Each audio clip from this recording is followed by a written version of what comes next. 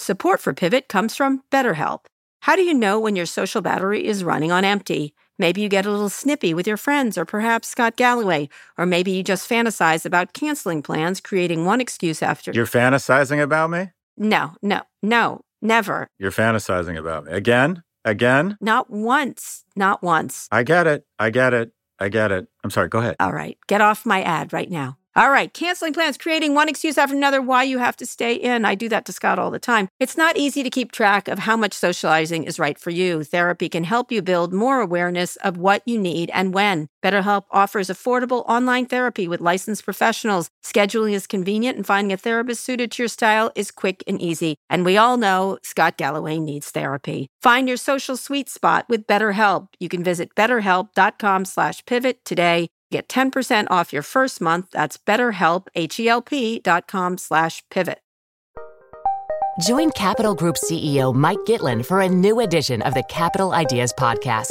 In unscripted conversations with investment professionals, you'll hear real stories about successes and lessons learned, informed by decades of investment experience. It's your look inside one of the world's largest asset managers. New episodes are available monthly. Subscribe wherever you get your podcasts. Invest 30 minutes in an episode today.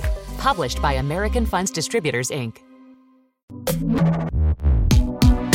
Hi, everyone. This is Pivot from New York Magazine and the Vox Media Podcast Network. I'm Kara Swisher. And I'm Tim Cook. No, you're not. Tim Apple, you mean. He's leaning into it. So let me get this. Okay.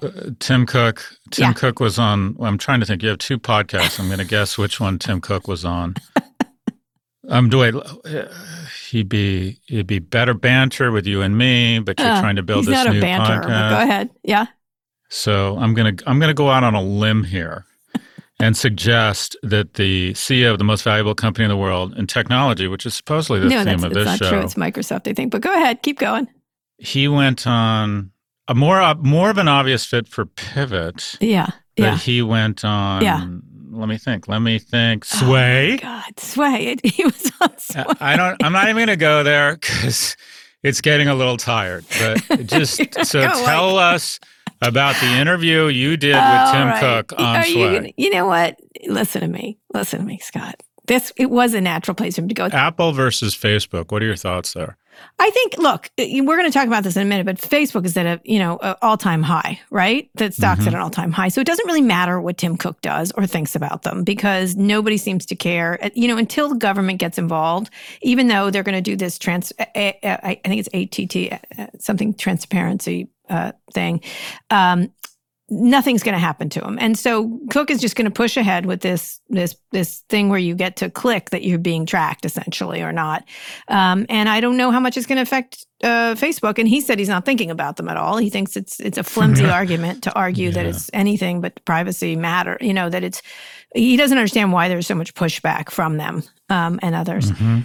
So I think they're just, and he also said they're not competitors. He doesn't consider them competitors. They are sort of like what I said on CNBC this morning, weird roommates that don't like each other. They have to sort of coexist because, Facebook's one of the most popular apps on the iPhone. And at the same time, and so is Instagram and all the others. And then at the same time, they need Apple to be popular, right? So it's a weird, bad relationship between them. But they're moving forward on this effort to make people say they want to be tracked, essentially opt into it. So let me just press pause there. Sure. My sense is that he's in a room saying we're going to put that motherfucker out of business. And that's what they're doing. And that to de-cookie or whatever it is such that Facebook cannot track people across multiple platforms is basically saying, okay, we're going to go in and we're going to take out your liver and you can function as a human for a little while without a liver, but effectively, I mean, they've gone in. If they accomplish this, they take the most valuable consumer base in the world, which is iOS users, and they make them dramatically less valuable to Facebook. Yes, they do. They do. But there's still Google. There's still Android. There's still across the world. There's still all kinds of things that Facebook can do. And I think, I think he sort of scoffed at Facebook's idea that they're there for small businesses. You remember those ads they were doing? We're here for Thank God. Thank goodness that Thank the God. billionaires are protecting us from terrible, terrible Apple. It's interesting. I think he's like, doesn't give a fuck. That was my sense. Well, one thing that was interesting is that he said he hoped to have Parler back on the app platform if they behave, like if they do their moderation. Behave wasn't the word he used. But, that was interesting. It caused a lot of like, what? And of course, he was like, look, if they follow moderation policies, they should be able to say what they want, even if it's, and I was like, it's a pit of, it can be a pit. But he was sort of saying that they just wouldn't follow moderation policies and that's it. And he talked a lot about the fight with Epic. And of course, he had his point of view about safety and the linkage, and you couldn't side load apps and this and that, and said they're going to fight it. And but I sensed in that part of the conversation that there's a lot of flexibility in what they're going to do with app developers. And I think they recognize that it's their problem. They have a big problem there. One is when he punches. So first off, I think this is all a recognition of death. I think he's finally figured out that distinct of captaining the most successful company in the last 10 years, he's going to die. Yeah. And that he's decided he's willing to take some risks that might have a social impact and leave the world a better place. Because his complexion on these issues, most CEOs just stay out of this shit. Yeah. And I think he's decided, if they're going to build a statue for me, it's not going to be because I increase the value of Apple. Yeah. And it feels to me like he's more willing to put definitely shareholder risk at risk to do what he believes is the right thing. And also that right thing happens to be very advantageous usually to his shareholders. On Facebook, he realizes that it's a great punching bag and that Mark Zuckerberg is a sociopath. And that anything you do to get in the way of Facebook is probably good for humanity. Yeah.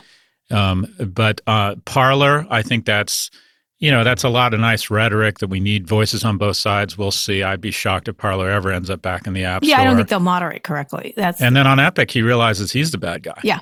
He realizes that he has become the enemy. He is Cersei realizing that she's become the wheel instead of trying to break the wheel. That when he goes after Epic, he's kind of all wet there. He's the bad guy. Yeah. Yep. I think that's true. One of the things I thought was interesting was the car thing. He acknowledged that he didn't speak to Elon, and that if they made a car, they would make the whole car, which was interesting. Really? Yeah. That they would go vertical. They would manufacture 100%.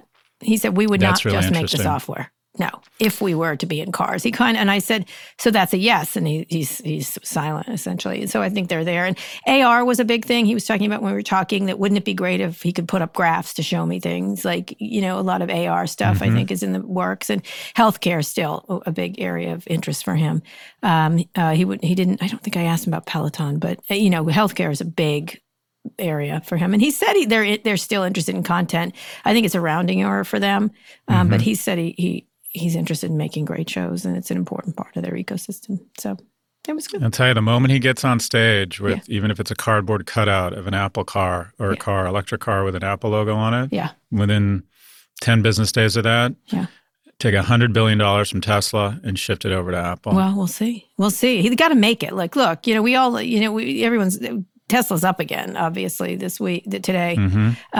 It's hard to do what Elon's doing. He acknowledged, he was quite effusive in his praise for Elon. Maybe that's right before he sticks the knife in his back. But he went out of his way to compliment Elon Musk. I'm not a fan of Elon Musk, but just like over the last 36 months, to not acknowledge the extraordinary, gray matter between Elon Musk's ears is to, be in total denial. Yeah. And what's interesting is, all of a sudden, overnight, literally in a year, the automobile market has gone from a low-margin, shitty business to one of the most valuable industries in the world, because Tesla has turned it from the automobile manufacturing business from $100 billion market to a near $1 trillion market. And that is entirely full stop why Apple is all of a sudden rethinking getting into the. What's interesting is they were supposedly going to partner with Volkswagen or Hyundai and outsource the kind of low margin shitty part, the manufacturing, and try and be the operating system. It kind of makes sense they would go vertical though, because their strength, Apple's strength, is it's the greatest intersection of hardware and software to date.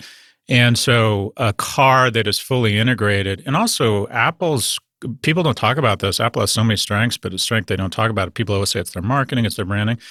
Tim Cook has built arguably the most robust supply chain in the world, maybe with the exception of Apple. Yeah. And so if anyone can kind of pull off, the dance or the orchestra of parts coming into a factory from anywhere. That's his area That's of his expertise. thing, right? It's his thing. I think it was interesting. I think the AR stuff he's always been very excited about, which is interesting. One of the things he also did is and let's get into the other thing, is he went, he doubled down on this stuff in Arkansas and Georgia and other places, the voting stuff. And he was like, you know what?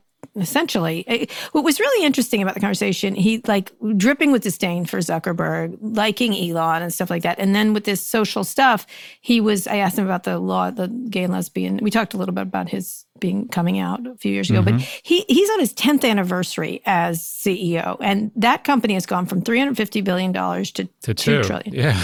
I mean, he's added more shareholder value than any individual in history. Indeed. It's really interesting. So I think he's in that place, forget it. And so he doesn't care about the pressure about, saying anything about voting rights, which is interesting because a lot of companies, they're facing threats of pressure and boycotts. I don't think these companies care. The Republicans have decided to call them woke companies and publicly oppose those who publicly oppose election legislation in Georgia and other states. Tim could not care less what these Republicans think. That was my impression of talking to him. He's like, fear of death again. Not just that, but there's lots of corporations. So CEOs from more than 100 companies, including Target, Snapchat, Uber, issued a public statement opposing any measures that deny eligible voters the right to cast ballots. Major League Baseball says it will no longer hold this All-Star game in Atlanta because of the controversy. Delta Airlines and Coca-Cola, both companies headquartered in Georgia, are facing backlash from Republicans for speaking out against the new restrictive laws. What do you imagine? And then the Republicans going full whole hog. McConnell just whined about it, saying, how dare they, cancel us and this and that. We're going to be talking about cancel later. But I think it's crazy what the Republicans are doing here. Maybe I'm misreading it. Well, boycotts are ineffective. They just, typically speaking, they just don't work. They do not. But what is effective is that the boycott, when the All-Star game withdraws or leaves Atlanta, it inspires a new cycle of more scrutiny on just how strange and unfortunate, and quite frankly, just how un-American, this voter restriction legislation, which is premised on a lie. We need to expand. They're trying to position as we're expanding voter access. It's like, well, no, there was no voter fraud. It's just the whole thing. Anything that brings more scrutiny to it weakens it. And while the boycotts themselves aren't going to have any impact or near no impact, what does have impact is that when the All-Star game and Delta Airlines keep it in the news cycle, the additional, it's like the Derek Chauvin trial. The reason why the trial is so important is not only because this might have been a murder and a crime and there needs to be punishment meted out, but you see what happened here. And it reminds us that it just puts it back in our face again, that this is just so awful. Yep. And this is where America is. And again, it's not the boycotts, but it's the additional scrutiny of what is an incredibly, or I kind of can't imagine a more un-American legislation than this. It's the scrutiny, not the boycotts, that have an impact. So what do you imagine? I mean, what do you think of the Republicans doing this? Then we need to get to the big story, doing this, saying that these are woke. They're using terms like woke companies. Mitch McConnell said something inane. How dare they do this? It's effective. I think that there is a backlash amongst, there's a real feeling that the Democratic Party has, rather than focusing on everyday problems that face real Americans, have decided that their mission and their resources should be focused on being a self-appointed police force for cultural issues, and that moderates and conservatives find this really unappealing. So I think these are corporations doing it. Yeah, but basically what conservatives are saying is that you have these big corporations that have been weaponized or intimidated by wokesters. Oh, stop it! I'm talking the Republican talk track. I'm not saying that I believe this. Yeah. I'm saying this is their playbook, and I think it's an effective one. I do not. I think people like the corporations. And so I think people like corporations more than they like Republicans, and they trust the things they use. I think this will... and especially they decided not to take any money from them. That's crazy. This creates a real, they could try for the populist thing, but most of them are not populist. So it'll be interesting. It'll be interesting to see what happens. All right. So you adopted a dog, right? That's right. Oh my God. Very briefly, and then we got to get to Janet Yellen. Did you call the dog Janet Yellen? We're either going to call her Leia or as in princess, Cersei or Daenerys. We've got a bunch of. We're still tossing them in. Anyways, when I was 8 years old and my parents split up, I used to come home and there was the most frightening animal next door named Thor, and it was a Great Dane, a male Great Dane. And this thing ended up being, as the breed is, just the sweetest and most loving they are nice dogs. breed in the world. And literally, Kara, I'm not exaggerating, for 4 decades, I have wanted a Great Dane. And they don't make sense. They're too big. I like They don't live long. Don't apologize for a Great Dane. They have bad hips. I've always gotten rescue dogs, never a purebred. And I thought, you know what? I'm going to be dead soon. What do I want more than anything? Dying? Are you dying soon? We're all dying fast. I understand Time that. goes but faster it's a little than we all think. Moment. I'm probably dying it's faster motivating. than you. Okay, good. Good. Okay. Anyways, but I thought, what do I want most in the world? Great Dane. In terms of something I can buy, if you will. I want a steel blue Great Dane, and I went to Kentucky. Steel blue. Which, by the way, dog breeders in Kentucky, they and I have a lot in common. We really hung out, and we really got to know each other. Wow. But I went and got something I've wanted for 40 years. I went and bought a steel blue Great Dane. Steel blue? Great. Yeah. I can't wait to. I'm going down to see Scott in Florida, everybody. You're coming to the dog pound. I'm coming to the dog. That's right. Come to Florida. You better have a nice place. I don't like the pictures on Airbnb look very nice. I got to fix the smoke alarms. Okay. All right. Okay. I can do that. Lesbians are coming. We can handle that for you. That might not be very nice. I want to meet the dog. I'm very excited. Oh, you will. I want to meet how many dogs do you have? Just 2. Okay, I'm bringing Gangster, Clara our to rescue. meet your kids. We're swimming in your pool. Can't wait. We're doing et cetera, et cetera. She may pee in your it's pool. It's going to be nice. You like that idea? Well, so do I. I mean, bring her in. Okay. All right, we're going to get on to big stories. Treasury Secretary Janet Yellen will call for a global minimum corporate rate tax to prevent companies from going overseas. Yellen says she and the Biden administration will work with G20 nations to agree to implement this tax rate in order to create a more level playing field. Her plan comes as President Joe Biden's looking to raise the corporate tax rate as a way to pay for the $2 trillion infrastructure improvement plan. Under the administration proposal, the corporate tax rate would climb to 28% from 21%. The increase would come just 4 years after former President Donald Trump slashed the rate from 35%, which at the time was the highest in the world. What thinks you on this, Scott? Very bold move by Janet Yellen. Well, they had to have it because basically the Republicans say, our most productive citizens will leave the country or our job creators will leave the country. And so there needs to be some sort of bilateral agreement on taxes. Otherwise, it just becomes a race to the bottom where Apple ends up incorporating in the Isle of Man, which they have done. Yeah.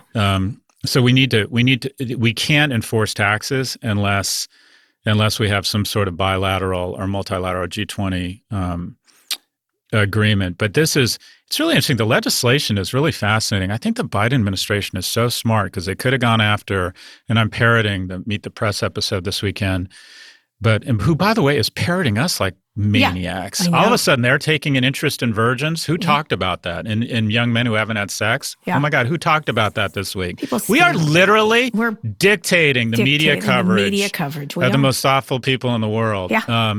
Anyway, enough of us. But he could have gone after guns. Yeah. He could have gone after immigration. And he said, no, our signature legislation has to be something that can get done. And a lot of parts of this are popular with Republicans, but okay, if we're going to do a big thing, we have to pay for it. How do we pay for it? Let's go after the least popular entity, and that is corporations who haven't paid their taxes. There were some numbers out this week. Nike, FedEx, and Amazon don't pay any taxes. So, so this feels to me like really smart legislation. It's not. It's basically redefined or dramatically expanded the term infrastructure. Infrastructure now, I guess, includes caring for our seniors. Yeah, everything. So it's kind of does. So it could be. You could have called this UBI to a certain extent. But it'll be really interesting to see what happens here. I'm excited about it. I love infrastructure, even though I would say only about half of this is what most people think traditionally of infrastructure. And then taking the tax rate to a happy medium, not back to the 38 or 37, but going back to 28. Do you think other countries are going to sign on to this? I mean, who won't? Who wouldn't? Would not? Well, we have a pretty big hammer, just as we have a default currency. If we could say to them, look, if you don't do this, this won't pass. we're going to be lower than you, and you're going to have inversions. I mean, everybody runs the same risk, and we show up with the biggest stick. So I think it just makes sense. Who this hurts is places like Ireland or all these tax havens, and no one's really fond of those guys. No one's saying, we need or Amsterdam or wherever people start to headquarter. So I think this is a great move, and it kind of backstops an argument here. What do you think? Yellen's a smart one. That's what I think. I think they're doing everything. Professor at Berkeley. Yeah, I think they're doing everything in a very coordinated way. This is sort of like Smart. then this, then Smart. this, then 100%. this. And so I think it's really, and I think it's stuff that's very hard for Republicans to fight back on. Makes it harder. It's hard to get a piece of him. You know what I mean? Like, they were 100%. desperately trying this weekend with Jill Biden's outfit. She was wearing fishnet stockings.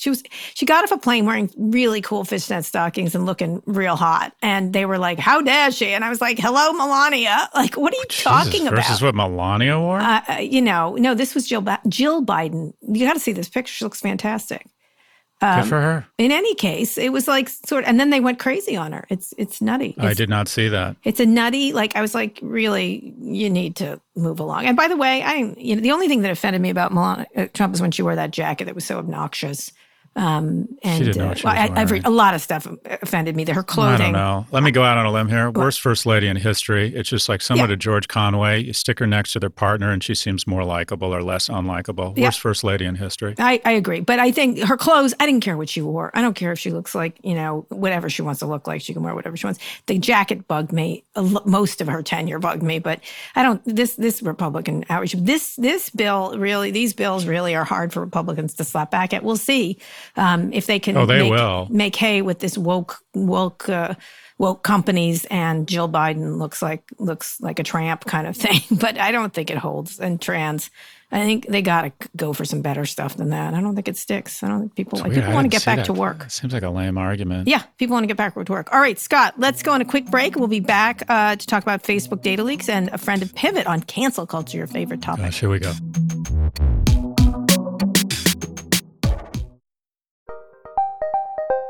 Did you know the Capital Ideas podcast now has a new monthly edition hosted by Capital Group CEO Mike Gitlin? Through the words and experiences of investment professionals, you'll discover who was their best mentor, what's a mistake they made that changed their approach, and how do they find their next great idea. Subscribe wherever you get your podcasts. Published by American Funds Distributors, Inc.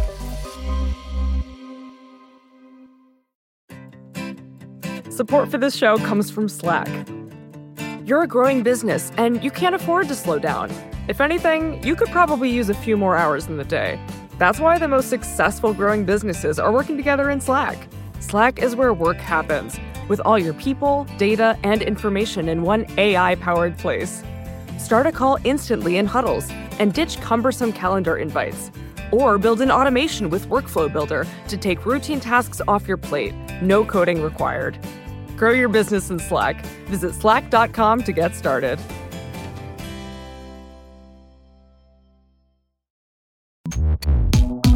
Okay, we're back with our second big story. 500 million Facebook user information has been posted on a hacking website. This is from a previous hack that happened several years ago, according to cybersecurity experts, but it's now resurfacing. There are records including names, phone numbers, birthdays, location, more than 32 million accounts in the United States, 11 million in the United Kingdom, and 6 million in India. Facebook spokespeople said it's old information they had fixed in August 2019. But did not say if they had notified users at the time. Meanwhile, the company's stock is at an all-time high. The stock has risen 120% since the end of 2019. So through these very difficult times, the investors keep going for it. And this breach is not a breach. It happened, just to make it clear to people. But it's just it's resurfacing in these dark parts of the web for sale and things like that. Again, it's just another reminder that you give a lot of information to Facebook and they grab a lot. Scott, what do you think? I don't know. Does anyone care anymore? You can't trust Facebook. Yeah. I mean, okay, they take your data, they don't protect it. If there's a hack, they will minimize. I mean, it's like add this to the list of, advertiser, you're getting 1 billion video impressions and it's worth what you're paying. Oh, just kidding. You're not getting a fraction of that, but we're not going to refund you. Facebook has taken Facebook is very smart. And like, if we just keep abusing data sets and hiring more lobbyists such that we don't actually get in trouble other than fines, which we can afford to pay, and we flood the zone with misinformation and information, and we keep violating people's trust, then we can get away with it. We're now in a shareholder-driven economy where the shareholder class has overrun government, and as long as the stock keeps going up. So tell me why it's unscathed. Explain for the people why the stock remains unscathed. Because this is something you talked about, that the stock was going to be higher. I said the stock market was going to boom, and it's doing that right now. Overall, why do you think the stock remains unscathed? Explain. Well, specifically, we made a prediction when the stock was at 160 18 months ago that it would hit 250. Yeah. And then I got a ton of shit for owning it. And people said, you're a hypocrite. And there was some legitimacy to that. And so I sold my stock. And now the stock's over 300. It's an amazing business. The bottom line is the best business model in the world is to be an unregulated monopoly. They have fantastic engineers. They essentially are now 2/3 of all social media is on one platform. They massively abuse their monopoly power. Anyone that's a threat to them, they put out of business.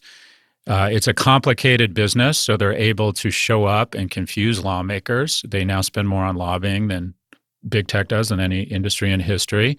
And they've deployed fantastic lipstick on cancer with very charming executives to run around and talk about gender balance and personal loss to totally delay and obfuscate the damage they continue. It's an amazing business. Unregulated monopolies are the best businesses in the world. And this is a company that's doing, has 90 or 95% gross margins and can tell you, if you're an advertiser selling, if you're a Geico, they can say, we can identify households in New Jersey where someone just turned 16, and then using other assets, we can track them around the digital world and just keep running Geico ads and then do lookalikes on that. I mean, it's just an amazing business and amazing product. What's interesting is that Mark Zuckerberg feels like, MBS right now, or the Kingdom of Saudi Arabia, where they're desperately trying to diversify away from one platform, oil versus data, and get into other businesses. Their weak point, and people don't see this yet, but it's really playing out with Apple, is that Facebook recognizes they're not an operating system as they'd like to think. They're an app. And as long as that app has to go on someone else's rails, be it Android or iOS, they're vulnerable. And so what is Facebook doing under the radar that almost no one is talking about? Tell me.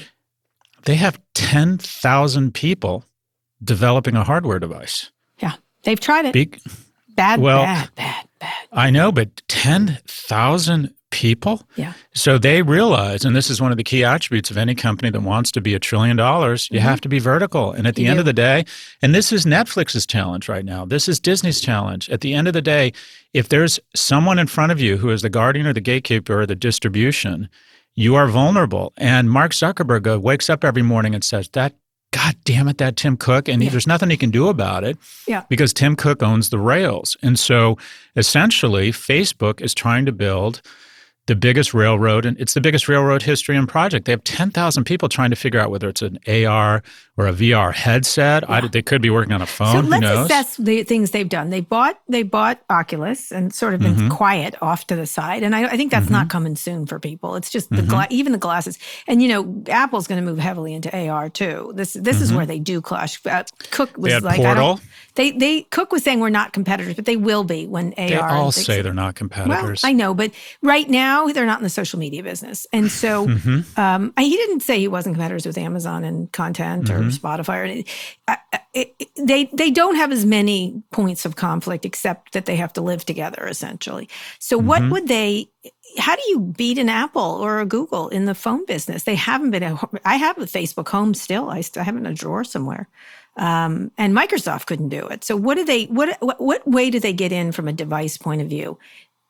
Headsets are just not happening yet. That's an outstanding question. I don't know. I'm thinking, whose handset division could they buy? They couldn't buy Samsung's handset division. That's too expensive. Samsung wouldn't sell it.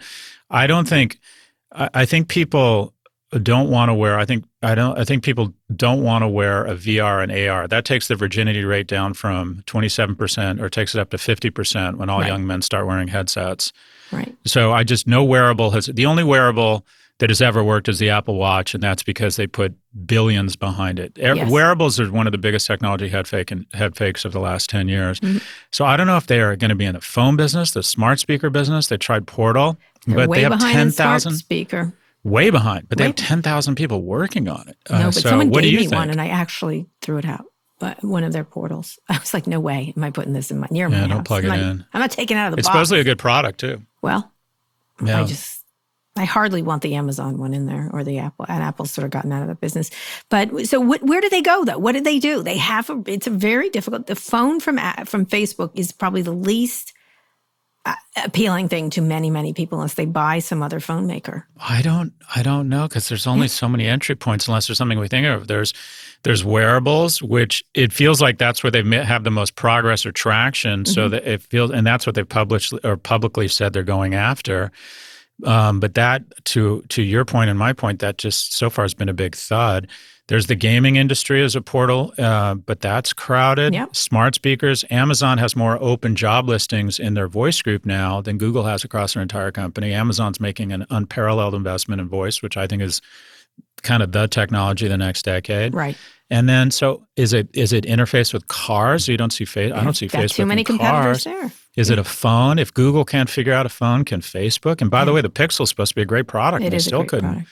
Yeah. They still couldn't get it right. So the honest answer is Here's I my don't thing. know. They're not good in any industry they have to compete in or have to be innovative in. Sorry, they just don't. That's interesting, They can buy and they can copy, like they just did the other day again with another thing. What did they borrow from Clubhouse or whatever? They just can't do anything innovative. I just don't know how they can get to consumers in a similar way, and then face the barrage of criticism if they have a device. Why would you trust a Facebook device at this point? Especially, let's getting back to the data. There is nothing I would put on a Facebook account. People I don't like, I would put on it, I guess. I don't know. When I see these data breaches, even though this is an old one, just the amount of information they have and the ability, and then when you add on the disinformation stuff and misinformation stuff on top of it, it just gets like, no, thank you. Like, I don't know. It's going to be hard. I think and I agree. It's at its all-time high. If you want to get to people this way, and if this system stays in place of social media, by all means, buy Facebook. I don't know. I have a feeling like they've got a lot of, like, the next 5 years is going to be a lot harder for Facebook than the last 5 years. I think you're right. I think Facebook is the most vulnerable of all of them, because they don't control the end consumer experience. And they have the most people gunning for them. And they have to go into really competitive markets, unless they can come up with again, you look at someone like Microsoft, which wasn't considered innovative, and they've done a great job. If they stay in social media and do something innovative, they certainly can shift around their fortunes the way Microsoft did. But I don't know. I just feel like, look, if you're an investor, you should buy it because it's going up. And if you're an advertiser, you have no choice but to go to Facebook. I mean, you have limited choice. And it's all problematic everywhere you go. And I suppose it's the least problematic. It's the best choice for you. And so every single person who advertises on Facebook says, we have no choice. We hate them. Yeah. We have no choice. That is, or Google. Yeah, they just don't feel like they have any choice. Anyway, this is a fascinating area. Nonetheless, the stock is up. Do you feel bad about selling it? Yeah, I mean, I'd rather have held on to stocks that have gone up, but no, it's like when people say, Scott, you can't criticize Amazon or Apple. I'm like, I think they're net goods for the world. I'm comfortable. I'm a capitalist. I'm comfortable owning them. Facebook really bothered me. I think Facebook is a net negative for society. So I kind of gave into my better angels and sold that stock. And I really don't regret it. All right. Well, we're going to move on. Did you notice how Amazon kind of apologized for its P tweets? Oh, did it? I didn't see that. What they say? We're so sorry. There is peeing going on. We apologize to the congressman who raised the issue. People are urinating in their trucks. When they did it, I was like, oh my God, cue the 50 reporters who are going to have pictures of bags of pee and excrement. And that I was sort of like, don't bring up. Don't we all end up peeing in a bag? Isn't that where we're all headed? Oh my God, what is going on? You just bought a dog. You believe in life enough to have a dog. Oh my God, this thing is so cute. The dogs live 17 years, Scott, so you're going to be around at least that long, for goodness sake. So. People who buy dogs do not believe in the end of life. I'm sorry, I'm saying it. Anyway, let's bring in our friend of Pivot.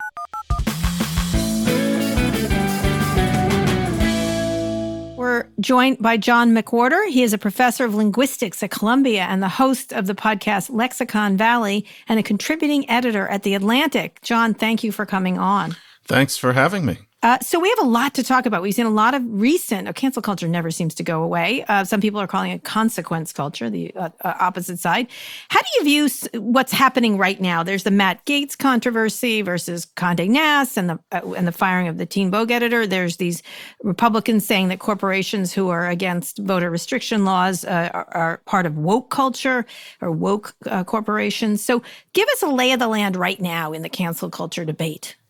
Well, I think that there is a tendency, especially from the left, to say that objections to cancel culture are really just well-fed, obnoxious people who are pushing back against being held responsible for undeniably questionable or nasty behavior. I think more is going on than that. We've reached a point where we're calling something cancel culture because a critical mass of, I think, reasonable people are beginning to think that an awful lot of figures are being punished for things that it's not clear they deserve to be punished for. So, for example, Matt Gaetz is one thing. It would seem that there's certainly some things that we might need to be concerned about in terms of his conduct. But when you see professors being dismissed or suspended for what wouldn't have been considered offensive in any way just a year before, when you're seeing people being fired from their jobs for things that they tweeted 10 years ago, often at a different stage of their lives, something different is going on where we've gone from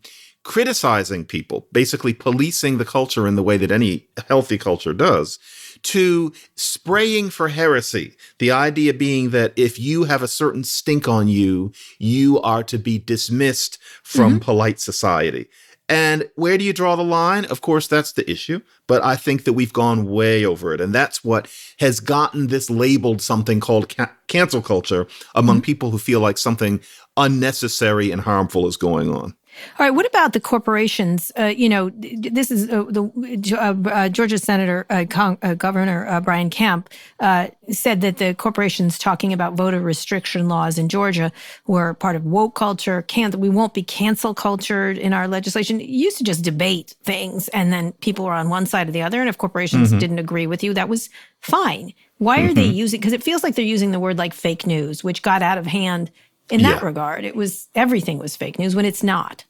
Yeah, it's inevitable that terms like this are going to overgeneralize and start being used as weapons by people who don't understand that there really might be an issue at stake, such as the issue with voting laws. Or another example of that is playing the race card. There is a such thing as bringing race into something where it really has no business, no real relationship. And you could say that, yes, racism exists, but why did you have to make this racial? Very quickly, though, just playing the race card became to bring race up at all, even when it was relevant and often when it was really the only thing relevant. That's going to happen. And so that's also happening with cancel culture, where it's often people on the right or even from the middle who call it cancel culture whenever anybody on the left has anything to say about what they're doing at all. We can't avoid that, unfortunately, and we're going to have to come up with maybe a new term after a while. But the phenomenon itself, I think, is genuine. There is a such thing as undue, overzealous cancellation, even if people are going to start using the term to refer to things that don't deserve normal that description. Things like corporations can be for or against these voting. They used to do it all the time. Yeah, that was considered quite normal. Now, one way to push back if you don't like the way it goes is to give it that label. Yeah. Scott? Nice to meet you, Professor. You too. So I really appreciate, and it struck a chord when you were saying there is a difference between being accused of trafficking a 17-year-old and a 17-year-old putting out racist tweets. There's just a big difference. And we seem to have, I don't know, because we're busy, just grouped it all into one. It's almost dangerous that we have one term to describe all of this, because they're not even shades of gray. They're shades of just entirely different situations.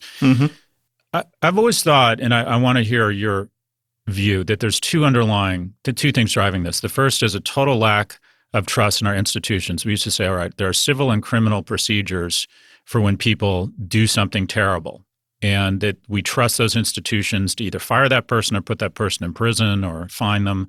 And we've just lost trust in those institutions. So we've moved to new institutions, whether it's Twitter or media, to try and police ourselves. And the second is that income inequality has become so severe that this is a method of going after what I'll call the white patriarchy or the establishment. Your thoughts on those two things being kind of the underlying fuel for cancel culture, for lack of a better term? I think that those things are relevant to this, but in a way, I'm a little less sophisticated about it than you are. I think that there's some more basal impulses going on here. I think that a lot of this it's a religion in every single way. An anthropologist would notice this as a religion growing. And what the religion is, and it's not that wokeness is a religion, it's this particular development since about June of last year. It's a religion where what a person gets out of it is that you feel good about yourself by showing that you know that there are inequalities, and especially ones that are based on race. I think an awful lot of people really get off on showing that they understand what systemic racism is. And that's a good thing in some ways. But I think that it's gone overboard where people are competing to show how good they are. And the term for this is, of course, virtue signaling. And it could even be just, somebody showing off that they have a bigger car than someone else. This is a natural human impulse. I think quite mundanely that part of the reason we're talking about it now is because of the pandemic and the fact that starting about a year ago, all of us were bored and lonely and indoors. And I think that all of this gives people a sense of togetherness. I don't think this would have happened if there hadn't been a pandemic. But I think that's what it is. It's people feeling good about themselves. And then this is even harder for me to say, because when I say that, I'm talking mostly about white people.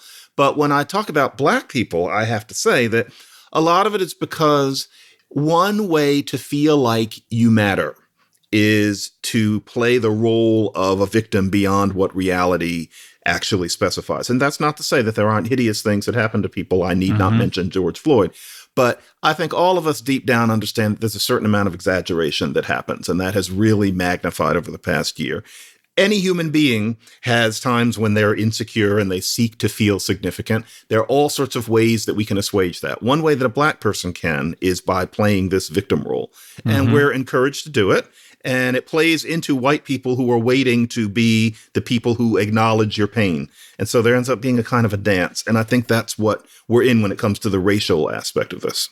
Does it end up go ahead. Does it end up undermining our efforts, though, to have a more just world? Yeah. When we end up taking agency away from women or Black people and assume that anytime someone accuses someone of someone else or is offended, it means they're right and it means they're a survivor, as opposed to having some sort of construct or organization to vet these things. It just feels as if we've decided that one group are always the perpetrators and one group are always the victim, and that's who accuses the other first, isn't it? Aren't we shooting ourselves in the foot here to a certain extent? Yes. I think that all of this is so brutally condescending to, for example, Black people. I am dismayed at what children we are treated as the result of this etiquette that we develop. And unfortunately, a lot of Black people aren't in a position to see it. There's a sense that somehow the rules are supposed to be different for us because of our history, but that can be taken too far. And yeah, I think that the whole thesis of, say, a book like White Fragility is infantilizing of people. Not to mention that it makes white people into devils in a way that's vastly oversimplified, despite the nastiness of history. So yeah, it creates a really hostile, not to mention just mendacious situation between all of us. All of us are doing this weird minuet where none of us really believe anything that we're saying. And we're told that this is somehow progress. It's scary, really. So let me push back on both of you, actually, because there is a line. I want to draw the line between what is cancel culture and what is actual accountability, because most of the damage does come from certain groups. You know what I mean? As a gay person, I don't want to be a victim, but I can tell you, I just had to adopt my own child again, in a really ridiculous way. And so at some point, groups, whatever group you happen to be part of, it's like, enough. Why do I have, there is a feeling of being not victimized, but that you can't, when I heard Brian Kemp do that, I was like, you're kidding me. Corporations should be, you're taking this term, which you're right. The woman at Condé Nast, it feels a little much. It seems like overkill kind of thing. But in some cases, it's not overkill. It's accountability for behaviors. And so where is the line that you think through these things of what should be used? Again, it reminds me a lot of fake news in that it's overused all the time. Like I'm so tired of people going, oh, fake news. I'm like, stop, please stop, because it's not fake news. It's actually good news. Exactly.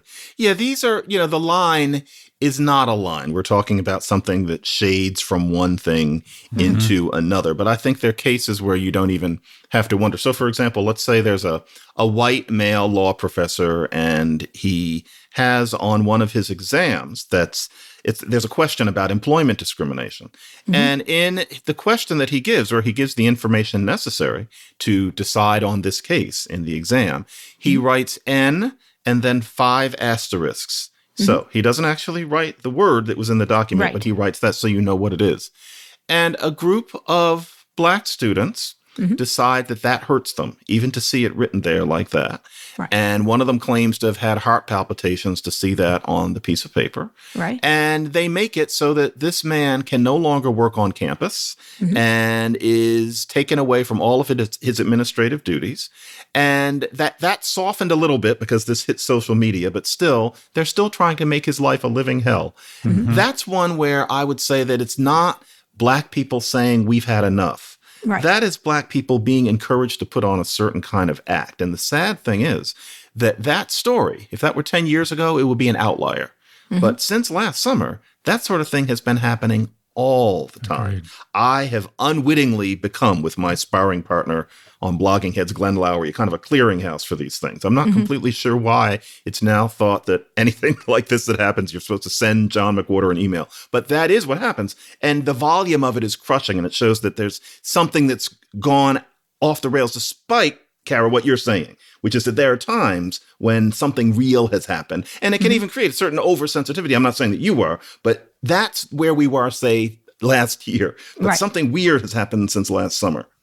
All right. So what's the solution to moving it back to normalcy, where there is certain things that do get canceled unfairly, and the other is you deserve exactly what you're getting? I mean, what's the reason for it getting worse? Is it Twitter? Is it the ability of everybody to speak in a blog or on Clubhouse or wherever? Is there any way to turn that back so that people do feel like their voices are being heard? Because some of it is about not being heard, I think. It's not victimization. It's not being heard. I think it's about honesty, really, because what creates this is not only the pandemic, but social media as it's existed for about the past 10 years. And what scares a lot of people is being called dirty names on Twitter. That can be genuinely chilling. And it's at the point where this may be a quixotic hope, but I think a lot of people are going to need to start standing up to that and enduring being called names by people when they know that they don't deserve to be called that name. And just to let it blow over and let a certain kind of person see, and I'm not talking about only Black people, I'm talking about all the people who participate in this kind of witch hunting, see that they don't have the power that they started to have roughly last summer, that you can't get anything you want by calling somebody a racist or something else loudly and cleverly on social media. If people don't start standing up to it, then there's no reason why this sort of hyper woke person is going to change their behavior. We just need more honesty, I think. Oh my God, I love this guy. I love this guy. I got to be honest. I got to be honest, Professor. For having all my speakers on Sway. Kara had Tim Cook on her other podcast. You're still number 2, but you're close to. You're literally just behind Tim Cook. I'll take that. The question I have is, you're at Columbia, I'm at NYU.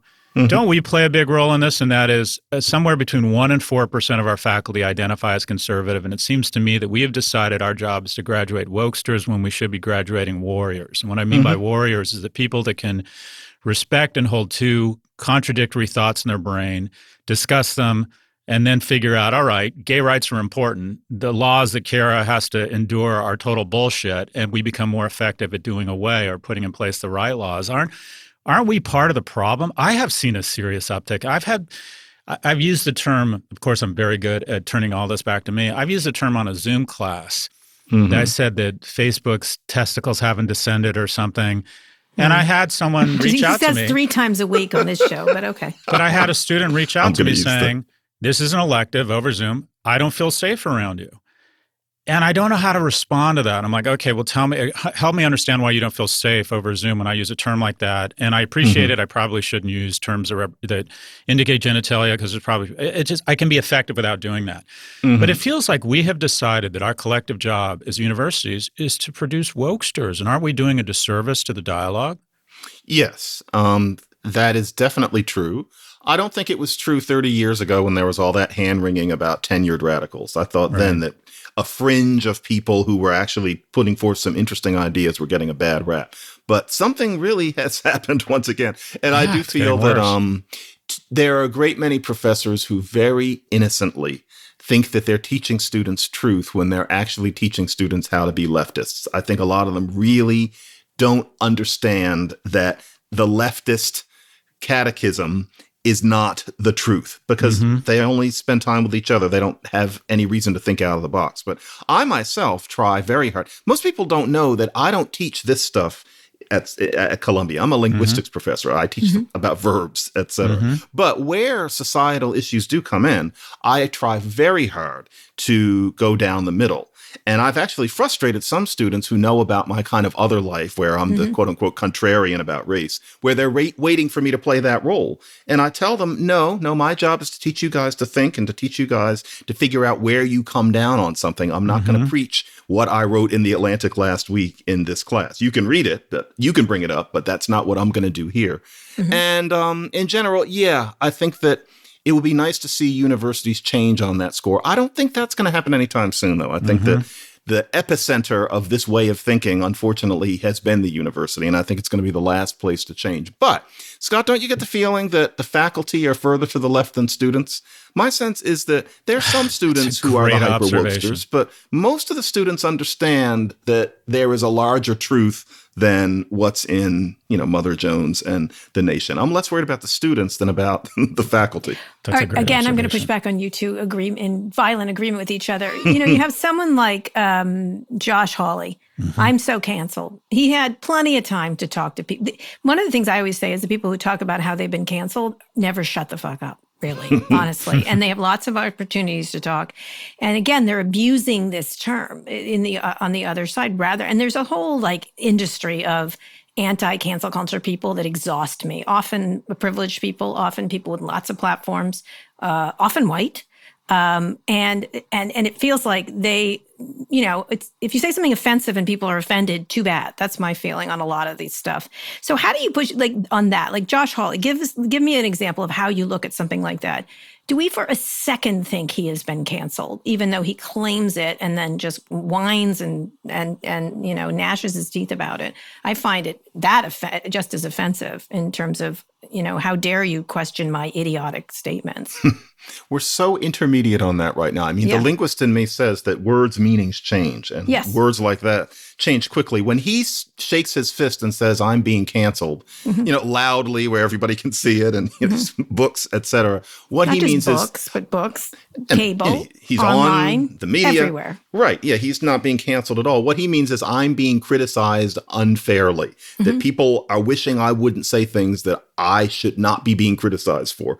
I don't know whether he actually thinks he's being muzzled in any particular way. He knows that word hits a certain button. But obviously, he can say anything he wants and be heard by everybody on earth. He's not being canceled in any sense. But he means there those people go again, kind of the way people use playing the race card to mean mentioning racism at all. Yeah. It's sloppy usage and maybe manipulative in that if he says cancel, he knows it whips up his base. That's the intermediate place. Again, how do we get to a point? Because sometimes you just say, maybe you're just, someone was saying that to me the other day. They were like, they're being canceled. I said, no, I'm just calling them an asshole. That's it. That's like the end of it. I don't know what else to say. So how do you get back to a civil conversation where everybody's not either offended or they can't deal with the fact that they're offensive and they're getting feedback, which is what it used to be called back in the day. So how do you get to a center point of that? What do you think? You're a linguistics professor. How does it sort itself out? This is how this needs to be sorted out. There's a certain kind of person these days, generally under 40, in my experience, who is part of a genuine desire to cancel certain people, where the new idea is that you don't just get called an asshole, which is fine. You used to be, you would be called an asshole in very creative ways. I have, suffered that regularly for 25 years. But now the idea is that it's not only that you call somebody an asshole, but you try to strip them of their epaulets in some way. They have to be sanctioned. Or their livelihood. Or their livelihood. The idea is that if you say something that's offensive, not only are we going to make fun of you, but we're going to destroy your life to some extent. That assumption is unjust, and we need a few good humans to stand up and start questioning it and start having a kind of an I am Spartacus ending to the movie. In which case, some people will deserve to be canceled, of course. But I think we should go back to just being abusive, as opposed to the idea that if you don't like what somebody said, they should be eliminated. We can do that. We can do that. Now, in some cases, though, in cases of sexual harassment, like with Matt Gaetz and many others, there's a lot of like the Charlie Roses, the Harvey Weinsteins. There's actual look at that. And then, of course, some of them were claiming cancel culture. And I was like, you shouldn't have grabbed the intern, I guess. Those are actual crimes, though, no? Yeah, right. But some of them aren't crimes. Some of them are just certain things people say that are problematic. What do we do if people on television, there's been a million of those sort of edge cases, and then it unveils a lot of behaviors, which I'm sure is going to happen with Matt Gaetz. There's going to be a lot, as they pull back his filthy covers. Societal mores change. Yeah. And sometimes it's messy. Not every case is going to be perfect. But, we are in a society where the sorts of things that Charlie Rose thought of as perfectly normal are now considered utterly beyond the pale. And he lost his job for it.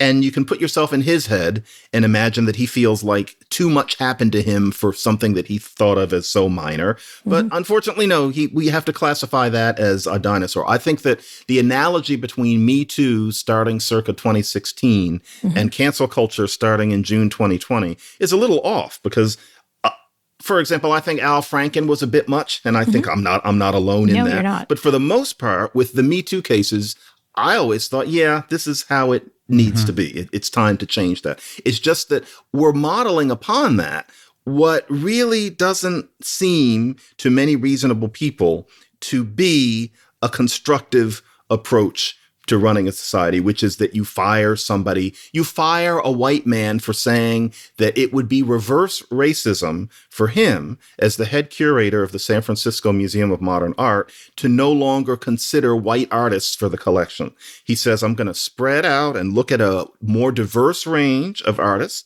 but I'm not going to completely disregard white artists because that would be reverse racism. Yeah. He was made to resign just for saying the word reverse racism. There's a difference between Charlie Rose and that man. Fair. That's the thing that's the kind of thing that worries me. In some ways, I feel like in that case, he's probably paying for years of ignoring, right? I can see that. Yeah. You know what I mean? A lot of these years and years of making the exact choices that you're paying something else for anything. All right. I have a last question. Is there another word? Can we stop using this word? It's like fake news. I hate Cancel culture. Yeah. Do you have another word, Mr.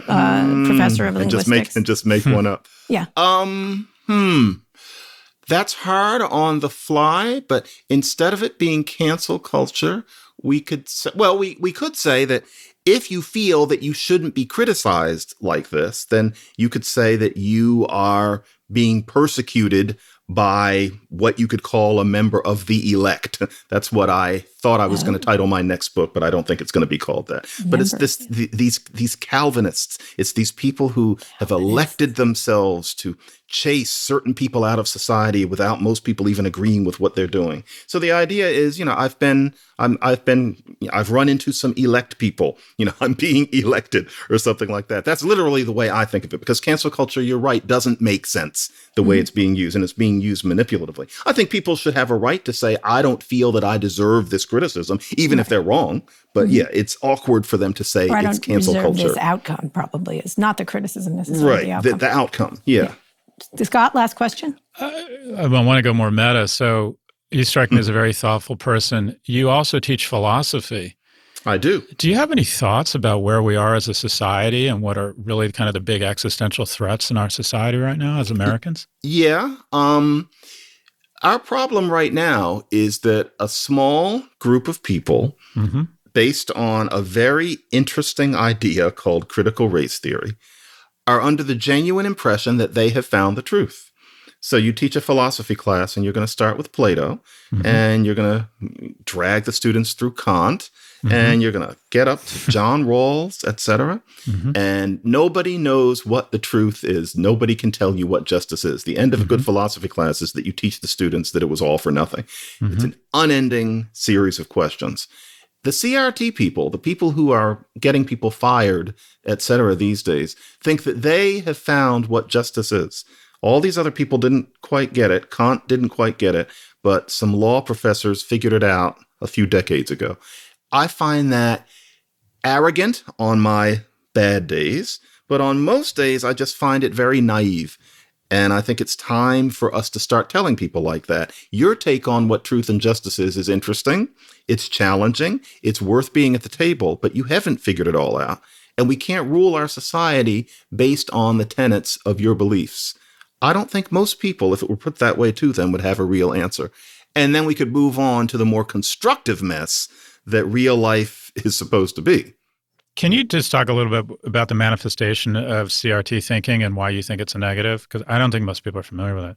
Critical race theory is an idea. Well, there are various ideas in it, but one of the main ones that's informing what's going on today is that we are a society in which there are whites who are on top, who are the source of a structural racism that's embedded in all structures of society, and that this makes non-white people quintessentially victims. We are subalterns. The definition of being a Black person is living within the constructs of all of this white supremacy by which we are oppressed by whites. Our identity must be against that of this white oppression and contempt and disregard. And so if that's the way society is, and you could make an argument that that is the way it works. That's not crazy. But the imperative based on that is that we must battle power differentials as the central focus of our being. Intellectual activity has to be about battling power differentials. Your art has to be about that. The way you talk has to be about that. Legal theory has to be centered upon that. Notice today the whole idea that your local bakery puts out a statement about George Floyd. And you're thinking, well, what does one thing have to do with another? It's because of this idea that we must be committed to overturning power differentials. Now, I think anybody would say that power differentials are a major problem, but the hyper focus, the laser focus on it that we're being taught is necessary, that you must do the work, that if you're white, you will always have this white privilege that stains you like original sin. All of that is based on originally this critical race theory idea. And it's an interesting idea, but you don't run a society upon the basis of such a narrow conception of what it is to act as a person. Battling power differentials alone is not what most of us would think of as the focus of any worthwhile existence. There's some people who will live that way, but a lot of the rest of us have other things to do as well.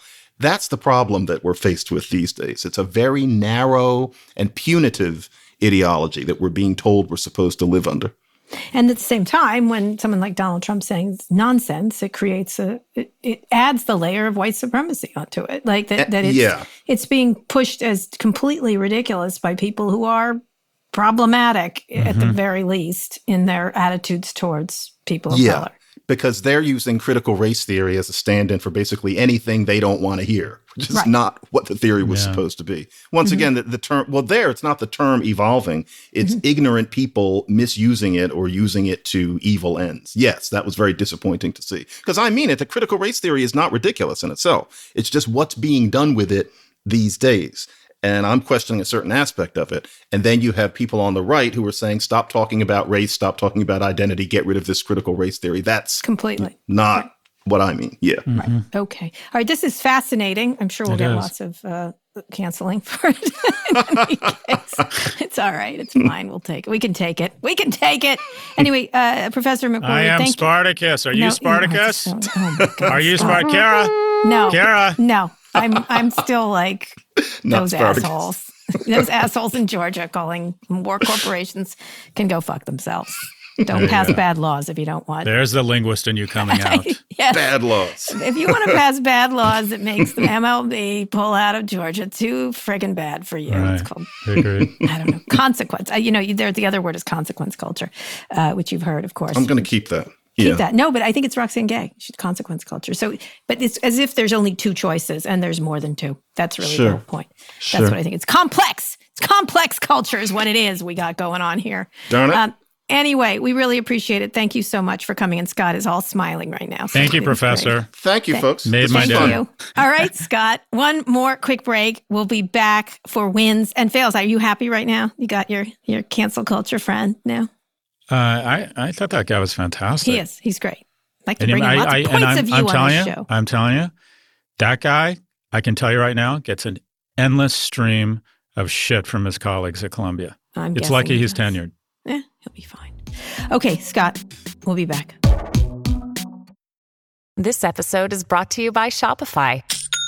Forget the frustration of picking commerce platforms when you switch your business to Shopify, the global commerce platform that supercharges your selling wherever you sell. With Shopify, you'll harness the same intuitive features, trusted apps, and powerful analytics used by the world's leading brands. Sign up today for your $1 per month trial period at shopify.com/tech, all lowercase. That's shopify.com/tech. Support for this show comes from the Harvard Business Review. You know, there's this idea in business that some people are born to be leaders. You either have it or you don't. But leadership, like any skill, can and should be learned over time. Whether you've climbed to the top of the corporate ladder or are just starting out, you'll find valuable insights at Harvard Business Review. Harvard Business Review is a leading destination for smart management thinking. And on their website, hbr.org, subscriptions are just $10 a month, which gives you unlimited access to the same level of expertise. Things like case studies, newsletters, podcasts, articles written by some of the world's top minds. I use HBR in my research when I do articles or when I'm thinking about what to talk about on Pivot. I find them really interesting. I find them complete. I find them different. And you can find all kinds of industries covered.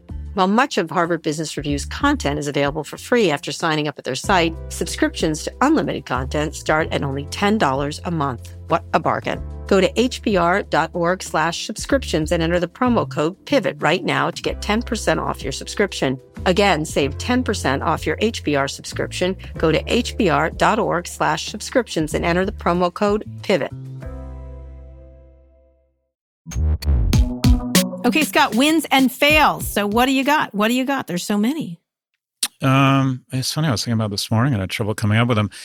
So a fail, I think AOC coming out and saying that the stimulus or the infrastructure bill isn't big enough and then using the number 10 trillion. I think that undermines our efforts on the left to get something done. I think that's a ridiculous number. I think it's unrealistic and kind of paints us as progressives as people that just want to, that we've kind of lost touch with the economic reality of what it means to create that sort of inflationary pressure. We couldn't put $10 trillion to work responsibly. I love AOC. I think she's courageous. I just think she's a gangster. I love AOC. And I heard her say that and I just cringed and I thought, oh, you're just doing us all a disservice. You're making it less likely we're going to get anything done when you say it's not big enough. It needs to be 10 trillion. Yeah. That's my loss. I think she's reacting against how much money we've spent on the military over the many years. I think that's where it's from. She talks about that quite a bit in her. And my win is, I have a weird win. I'm trying to wrap my head around crypto. China came up with their own cryptocurrency today or announced some sort of coin, or I'm not entirely sure what it is, which seems to be totally oxymoronic to the point of crypto that it's there's no central bank or no source of information, that there's a lack of transparency, if you will. So the idea that the Chinese security apparatus would understand money flows seems just totally contrary to the notion of crypto.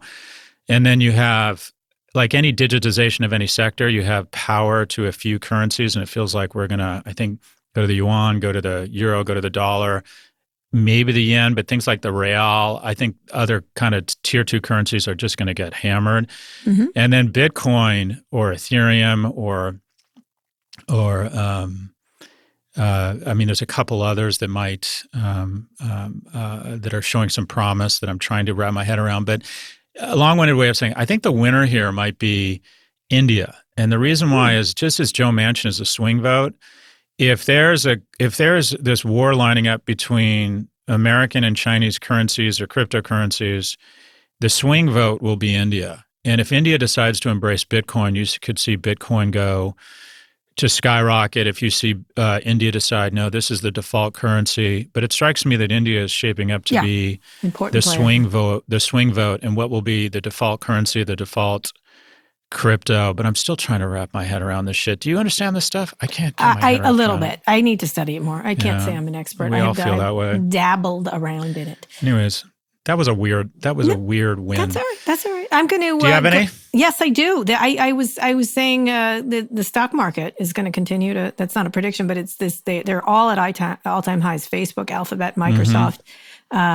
They're just going up and up and up. The whole stock market's going to go up. But the weird thing about that, though, is I agree with you, but the weird thing is that don't underestimate the market's ability to disarticulate itself from the real economy. Yes. I'm very confident the real economy, unless there's some sort of variant that shows up that can sneak around the vaccine, which is why we all need to get vaccinated sooner rather than later. But other than that, the real economy is going to boom. But the stock market doesn't always reflect the real economy. You can see the stock market starting to go, there's inflationary pressures, and then start to creep around the corner. Well, what happens when we run out of stimulus? What does the world look like? You could see a market where the GDP goes up 8%, consumer spending is at all-time high, and the market corrects 20%. Those could happen.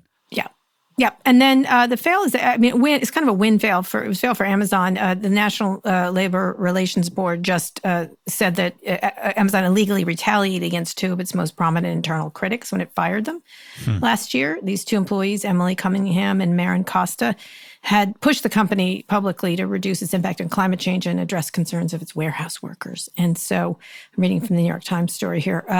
And the agency said it would accuse the company of unfair labor practices. I think that's a really interesting case. We'll see. Have you heard anything? What's going on now? I thought we were going to have the results by now, or have we? Not yet. No, it's going to take a longer time. I had a Spaces with Jason Del Rey, and he filled us in. It could take a while, and then Amazon can either decide to go into negotiations with the union if they win, or they can question every vote. Each side can question every vote. So even if it's a couple thousand votes, it can take forever. And so they expect Amazon to push back on every single vote and saying, you know what I mean? And so it can take like a very long time, apparently, if that's the case, if that happens. And so we'll see. Could they just leave Bessemer? They could. That was another thing we talked about. They could leave Bessemer. That would be a pretty tough thing to do because they just opened a new plant there and it's a new fulfillment center. So that would be hard because they've invested quite a lot of money there. But you never know. They pulled. They're like that. So on my way to this breeder yesterday, I was asking the driver. I said, "What's going on in this area of Kentucky?" And he said, "It's booming because there's a new Amazon plant." And we went by the Cincinnati, Northern Kentucky airport. That's where we flew in and out of. And there were this row of Amazon Prime planes with a smile on it. I'm like, wow, the economy is really reconfiguring before our eyes. They cannot pull out of everywhere is my feeling. I think they're gonna be losing these things at the National Labor Relations Board and lots of places. They need, as I said many times, employment is going to be their biggest opportunity and vulnerability, and they have to focus on it. And they can't just be obstreperous across the nation. It's coming. No, as my oldest son will attest, pulling out doesn't always work. No, come on, that's good. I'm canceling you for that. Consequence culture. I don't feel safe around you. I feel unsafe. I don't feel safe around you. Nobody feels safe around you. I don't know who that student is, but nobody feels unsafe around you. Just for a piece of news. Don't stand too close to my flame. You might get burnt. God, I can't believe I'm coming to Florida. I'm going to have to bring. We're going to have such a nice time. I'm going to bring my weaponry. We're going to have such a nice time. I wonder if I can get on the plane. No guns in the Galloway house. This is the first time I've flown, and it's for Scott Galloway. Let me just say. What do you think about that? That's right. What do you think about that? We're excited to see you. We've been talking about it. Who seems really like in the emails, the text, Scott is insane and doesn't know anything. And his wife gets in and she breaks it down, right? Like that. There's a word for that, German. Anyway, she's good. I'm not allowed to talk to her. That's part of our rule. I'm not supposed to talk to her on the show. Let me just say she operates this place like a Panzer tank division. Let me just say she's great. Thank you so much. Just so you know, quick news, Supreme Court, we'll talk about it maybe Thursday, ruled 6-2 in Google's favor in a copyright dispute with Oracle, which has been going on for ever over Java APIs. Anyway, they overturned Oracle's win. And I've written so many stories about this or edited so many stories. So we'll talk about it maybe on Thursday, but that's just news just in. Anyway, Scott, this has been a great show. I'm so glad you liked our guest.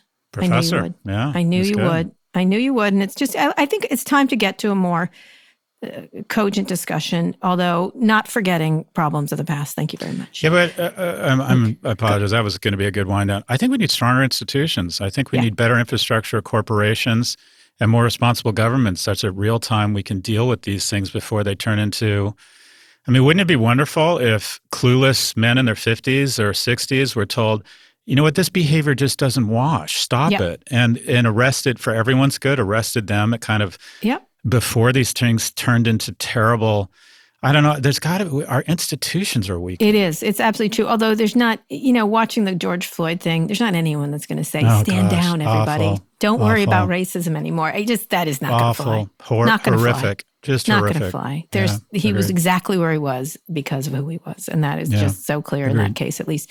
Anyway. Okay, Scott, that's the show. Come to Florida. I will be in Florida. Come to the land of crazy. We could broadcast from Florida, couldn't we? No, we will broadcast from Florida. Broadcast live. No, we're not going to broadcast. We'll do from a little video. From the Fontainebleau. We'll do a TikTok dance in front of Scott's incredibly expensive pool. Okay, we'll be back on Friday for more. Go to nymag.com/pivot to submit your questions. It's a Pivot podcast, and also the link is in our show notes.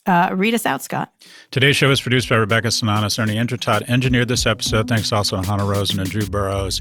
Make sure you subscribe to the show on Apple Podcasts or an Android user. Check us out on Spotify, wherever you listen to podcasts. Thanks for listening to Pivot from New York Magazine and Vox Media. We'll be back later this week for another breakdown of all things tech and business. Who discovered Florida? I don't know, but the jungle cat is rediscovering the craziest fucking state in the union. Come on down, Swisher. We're going to Miami. Team Swisher. We're going to Miami. Hey, Francisco Suarez, we're coming for you.